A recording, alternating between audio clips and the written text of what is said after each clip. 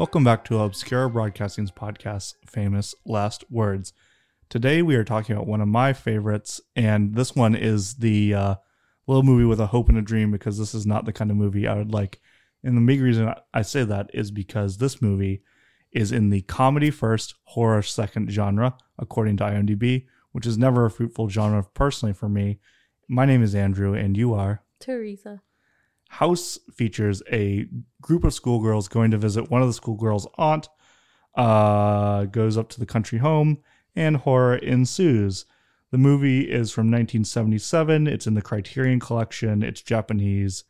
It is directed by Nobuhiko Obayashi, and this movie is bonkers. And it is very popular because it's so bonkers. This movie is the most batshit crazy movie I've ever seen in my life that I actually really like. So I might encounter more batshit crazy movies, but nothing to compare. This one holds a special little place in my heart. It's just so bizarre. It's so wonderful. And I don't know, artful in its terribleness. I think that a good place to start when you're talking about House is to look at the number one review on IMDb, and the title of that review is from user Juggertrot. His review starts, "Don't watch this on drugs or you might die," and that's probably a fairly accurate thing. This movie is amazing that this exists. Mm-hmm. It was kind of thought of as the Japan's response to Jaws, or at least that was one idea. Is like, they're gonna hire this like really good director that's good at directing commercials to make kind of a horror movie that will do as well as Jaws. There's lots of myth around this movie, but one of the myths is that he had a hard time writing the movie, so he employed and asked for help from his young daughters at the time, who kind of just gave him ideas. Seemingly, he didn't filter any of them out. A guy turns into a pile of bananas. A guy falls into a like a little bucket, and the bucket starts moving, and he goes up and down the stairs and around cars, like with stop motion photography. You're talking about all the bad things about this movie. I mean, the movie was made, very much on a built set, not on location. At least a lot of the shots are on a set. Beautiful, beautiful paintings of sunsets throughout the movie. Just absolutely like atmospheric, moody.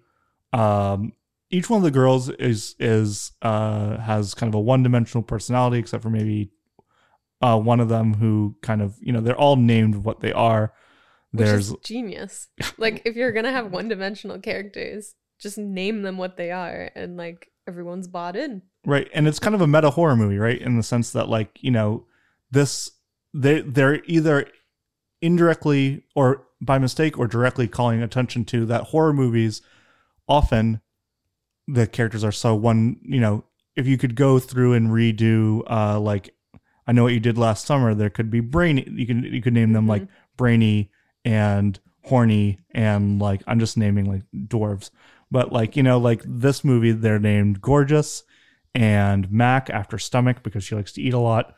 And there's Sweet. And then there's Professor. And there is Kung Fu. Who has some of the best sequences with music in the entire film. Like, they each have their own theme song, I think. Yeah, they all kind of have their own theme. There's Melody, who plays piano. And there's a sequence in this movie that the best way to describe it is like they did MS Paint on the movie, and like some real primitive Photoshop looking. I mean, this is before Photoshop, so it's literally cutouts they probably animated on the film, exposed it frame by frame. I don't know. I think that's how they probably did it. Yeah. I mean, the special effects are not expert by any means. But they're pretty inventive. They're pretty cool looking. They're very animation based. There's a piano that eats a girl. That's just like fucking fantastic. Yeah. She gets eaten. Her fingers are still playing piano after she's been dead. And there's there is the thing that makes, I think, a lot of more Western audiences uncomfortable. There's a lot of scenarios that these young girls, and they are seemingly very young, like preteen, like they're like 14, 15, probably 14, 15, 16, somewhere in that range. And there's a lot of scenarios where they are being attacked by something that is forcing their clothes to fall off, which is a little bit icky in looking back in history, but it's also somewhat endearing. I mean, there's not a lot. There's a little bit of nudity in the movie, but not really a ton of nudity.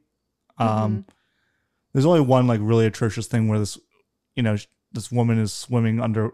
So the house fills up with water. It's in the mountains, but it fills up with water at one point, and blood is shooting out of blood and water and shooting out pictures of cats on the walls. And then one character falls in the water, but the water might not really be water, and her clothes fall off, and then one of them goes into it, goes to kick the cat poster, and she falls into a bureau, and it shoots out her body parts in like kind of like looks like paper cutout style. And then it all goes away, and then the stepmother shows up. If you're listening to this and you're just like, what on earth are they talking about? Then you just need to watch Hustle. Yeah. It's just an experience. Yeah. A thing I've heard about this movie is it kind of plays like a silent movie, like absurdist silent movie. And it kind of does. I mean, not speaking Japanese, not understanding Japanese, reading the subtitles, you kind of get in the sense that it is kind of have this vibe that is almost silent movie absurdist like. Yeah.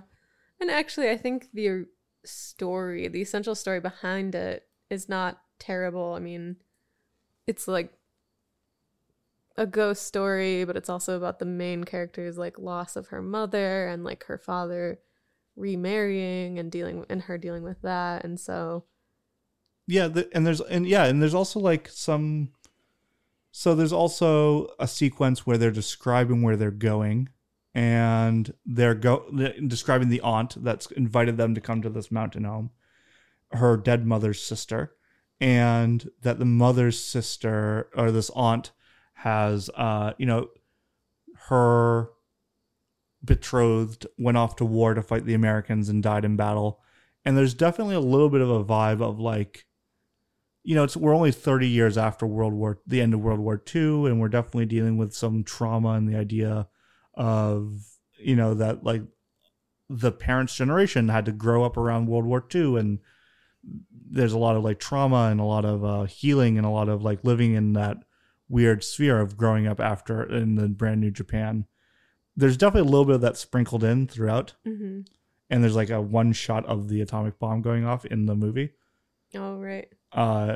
And it's just a very bizarre pastiche almost of ideas. Yeah, it's like not the most well put together film, but it also makes me wonder why it became such a cult classic and why everyone who has seen it just like loves it for some bizarre reason. And I can't really put my finger on it. Like, I don't even know why I love it, besides that like it's just so out there and weird and colorful and fun. And yeah, it's definitely the most of all the movies we've talked about so far, looking back on our list, it's definitely the most fun I think we'll have. Like any of all these movies is like the most joyful, kind of endlessly kind of list. Like you can throw it on, you can have a good time. It's funny to watch. It doesn't go on too long. It's kind of like, well, it knows what it does. I think actually that's what you just hit on. It is like, it knows exactly what it is.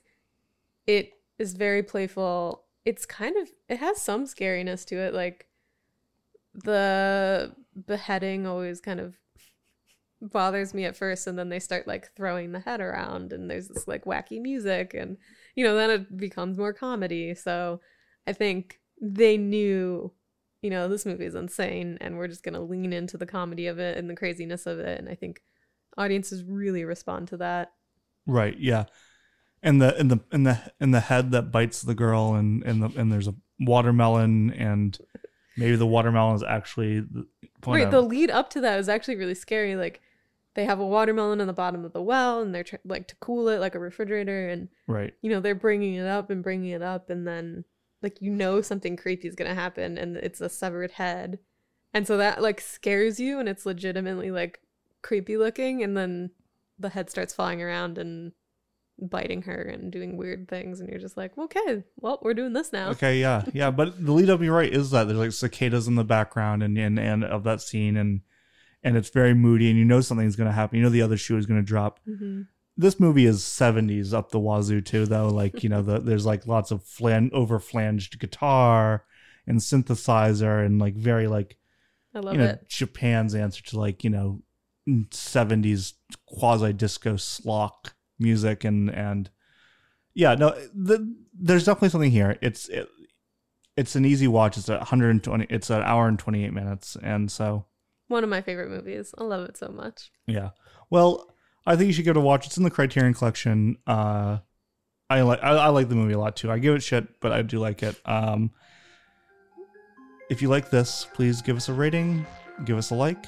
Thanks so much for listening. My name's Andrew. And I'm Teresa.